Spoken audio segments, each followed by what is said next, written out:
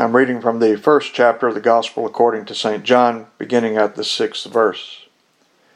There was a man sent from God whose name was John.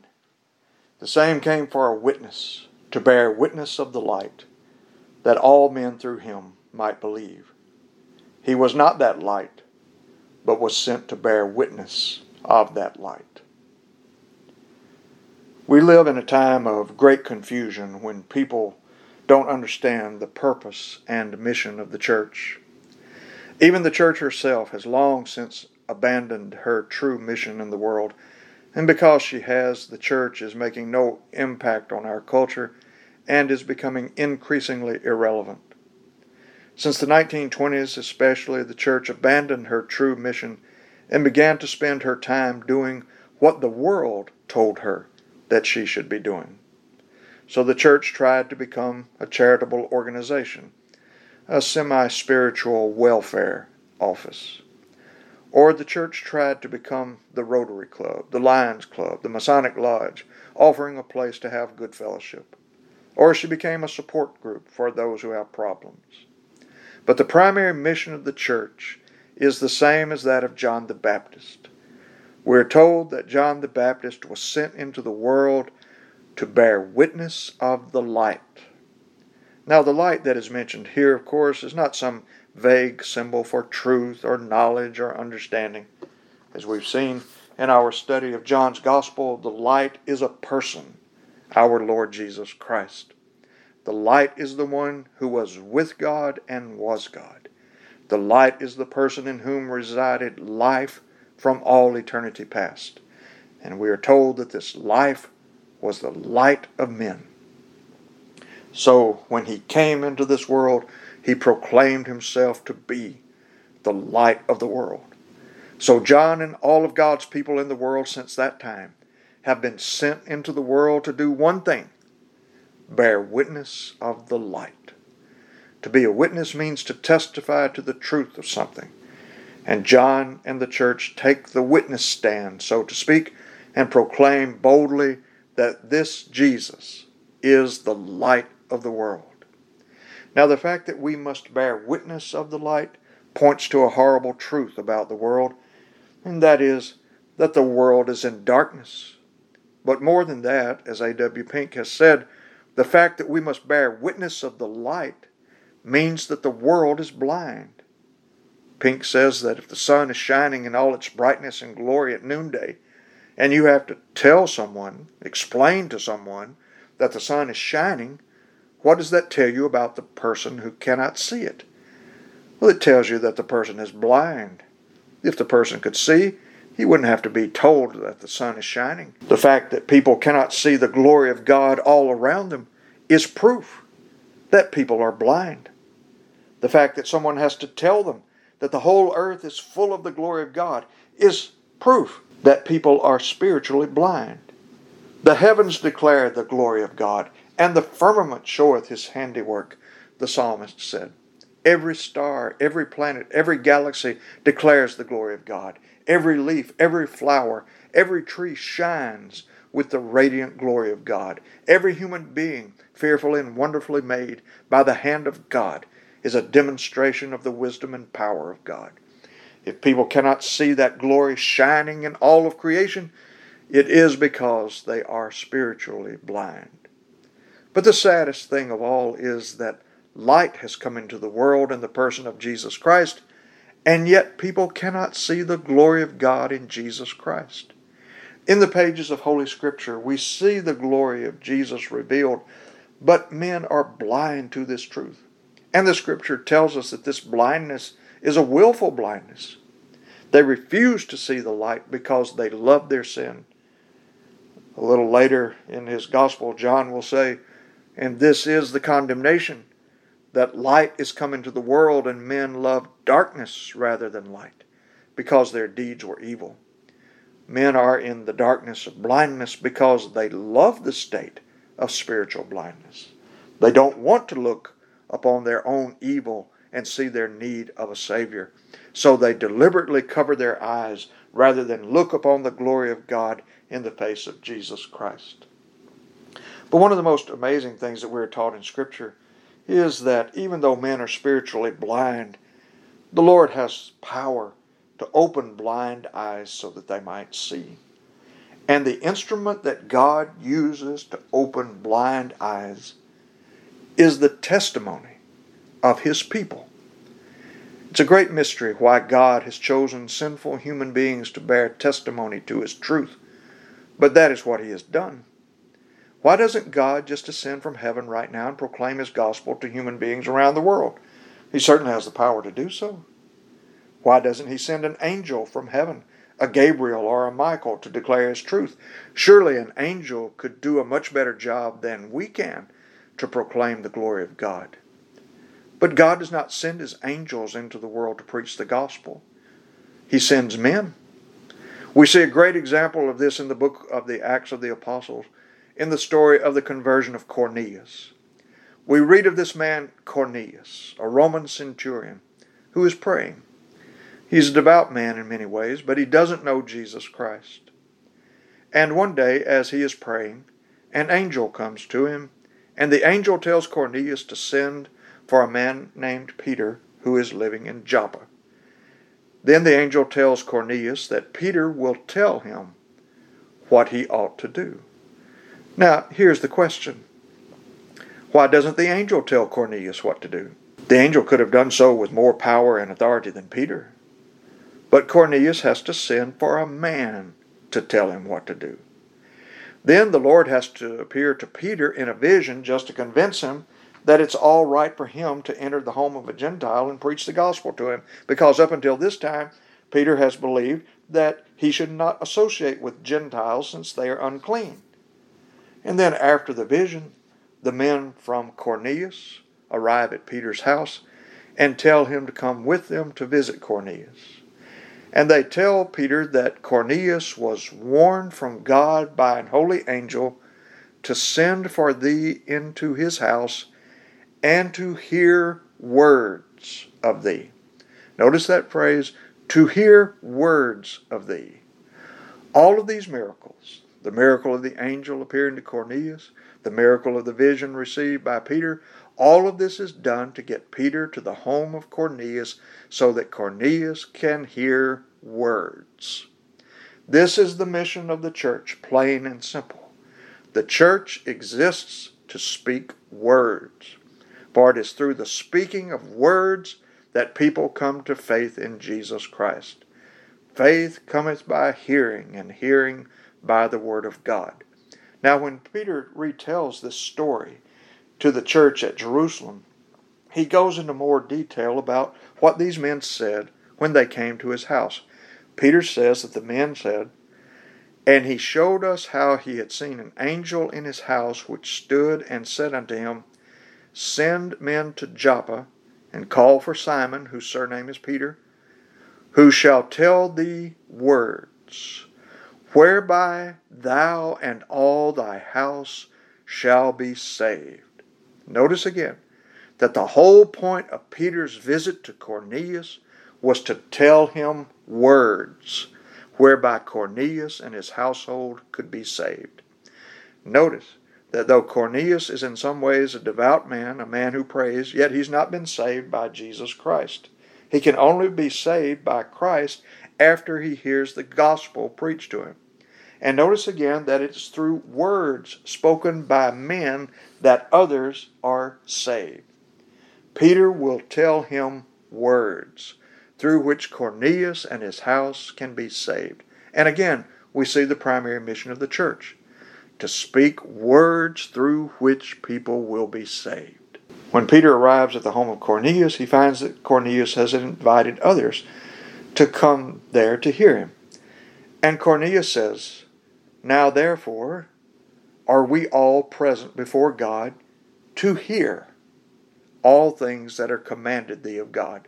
And again we notice that these people are assembled for one purpose, to hear words, to hear all the words that God has commanded Peter to say.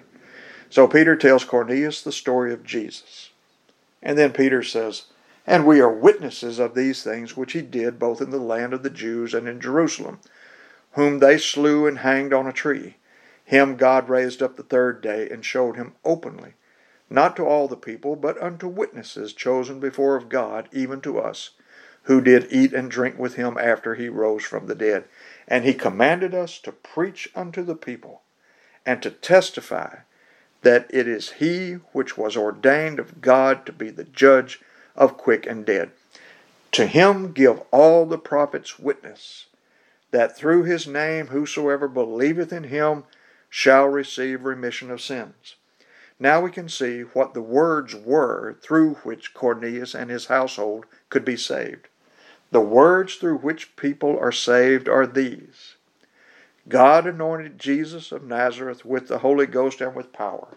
He went about doing good and healing all that were oppressed by the devil. The Jews hanged him on a tree and killed him. God raised him from the dead on the third day. This Jesus is the judge of the living and the dead. If you believe these words, you will receive the forgiveness of sins. That's it. That's the gospel. These are the words through which people are saved. And Peter says that God sent him and the other apostles to be witnesses of these things. And then we read in Acts 10:44, while Peter yet spake these words, the Holy Ghost fell on all of them which heard the word. This is God's ordained method of opening the eyes of those who are spiritually blind. The word is preached, and the Holy Spirit falls upon those who are hearing, and they are granted faith in Jesus Christ. This is how blind eyes are opened. This is how the glory of God in the face of Jesus Christ is seen, through the speaking of words in the power of the Holy Spirit. And this is the mission of the church: to speak words through which people may be saved. And as we have seen in our text, this was the mission of John. He was sent to bear witness of the light. But why? Why was John sent to bear witness of the light? Well, we are given the answer plainly in John 1:7. The same came for a witness, to bear witness of the light, that all men through him might believe. That's the whole point of John's ministry, that all through him might believe. The word, or form of the word, believe, is found almost 100 times in the gospel according to John. This is why John was sent into the world. This is why we are sent into the world, that people might believe. And notice again these words, through him. The way God persuades people to believe in Jesus Christ is through other men. People believed in Jesus Christ through John the Baptist. It was through John's ministry, his testimony, that people came to saving faith in Jesus Christ. And the same is true now. It is through the preaching of the church that people come to faith in Christ. And the whole purpose of the church is to persuade people to believe. Again, I remind you that the purpose of John's gospel was to persuade people to believe. Believe what? That we should be kind to one another? That we should love one another? No, the teaching of Scripture is that we're not capable of doing those things until something else happens to us first. And what is that? Faith. John says that he wrote this gospel for one reason. In John 20, verses 30 and 31, we read, and many other signs truly did Jesus in the presence of his disciples, which are not written in this book, but these are written that ye might believe that Jesus is the Christ, the Son of God, and that believing ye might have life through his name. That's it. Every miracle that Jesus did, every word that John recorded as being spoken by Jesus, every historical fact that is written in John's gospel is for one purpose: to persuade people that Jesus is the Messiah, the Son of God, and that believing these people might have life in his name. This was the purpose of John writing his gospel. One reason. All people are spiritually dead until they believe these words. But when they believe these words, that Jesus is the Son of God, that he lived a sinless life, that he died on the cross for their sins, that he was raised from the dead on the third day, At the moment of faith, the blind eyes open, the spiritually dead live, and it all happens through words spoken by the followers of Jesus. Everything that the church does is so that people might believe in Jesus Christ. If the minister of the gospel is preaching anything other than this gospel, that people must believe in Jesus Christ to be saved, he is no minister of the gospel in any sense of that word. As one writer has put it, the end and scope of a minister's witnessing and preaching is and should be to bring self-condemned sinners to believe in Christ. His preaching of the law and wrath is in order to that and to bring men to see their need of Christ, and should be joined with the doctrine of the gospel. His preaching of the doctrine of sanctification and holiness should be joined with the doctrine of faith in Christ, from whom virtue floweth for that end. This is the reason we preach, so that people might see that they stand under condemnation, that the wrath of God abides on them, so that they can be delivered from this wrath through Jesus Christ. And we preach to Christians so that they might know the truth and live godly lives, so that through their words and actions other people can come to the light of Jesus Christ. So this is why John was sent into the world, to bear witness of the light, so that people through him might believe. Now the Apostle John makes an important statement about John the Baptist. He says that he was not that light, but was sent to bear witness of that light. Now there seems to be a contradiction here, because John was a light. Jesus himself said that John was a light. Describing John the Baptist, Jesus said, he was a burning and a shining light. But John was not light in the same way that Jesus is light. As William Hendrickson writes, Christ is the light. The Baptist is a reflector. John testifies concerning Christ like the moon testifies concerning the sun. As we all know, the moon has no light of its own. It merely reflects the light of the sun. And in the same way, John the Baptist had no light of his own. His light was borrowed from the light, the true light, Jesus Christ. And he came into the world to focus all the attention on the true light. As you remember, because John was such a powerful preacher, many people thought that he might be the Messiah. But John the Baptist kept diverting the attention from himself to Christ. John kept saying, don't look at me, look at Jesus. This was the only reason that John was sent into the world, to point people to Christ, that they might believe on him. This explanation of John's source of light also explains the statement of Jesus when he looked at his disciples and said, ye are the light of the world. But we have to be careful to understand that we must say of ourselves, just as it was said of John the Baptist, we are not that light. Jesus is the light. The church is the light of the world only because the Lord Jesus Christ, the true light, resides in the church. We have no light, no truth, no goodness of our own. We only reflect his light. The church is here simply to witness, to testify, to point people to Jesus Christ. Even when we do good works, we don't want the attention to be on us. Even when we do good works, we don't want people to say, what a great group of people doing all those wonderful works. We do the good works so that people will say, what a wonderful Savior they have. We don't want people to praise us for what we do. We want people to say, how wonderful is this Jesus Christ who gives his people the love and the power to do such things. Remember that right after Jesus said that we are the light of the world, he said, let your light so shine before men that they may see your good works and glorify your Father which is in heaven. Whether we are speaking words or doing good works, the whole purpose is just one thing, that people might believe in Jesus Christ, the Son of God. Now we can see the true mission of the church. The church is to give a testimony by our words and our actions that Jesus is the Christ, the Son of God, so that people might believe in him and have life. If people are going to believe in Jesus Christ, they will believe through us. God has no other method of bringing people to faith. He is not going to send angels into the world to bear witness. He is not going to send angels to be the light of the world.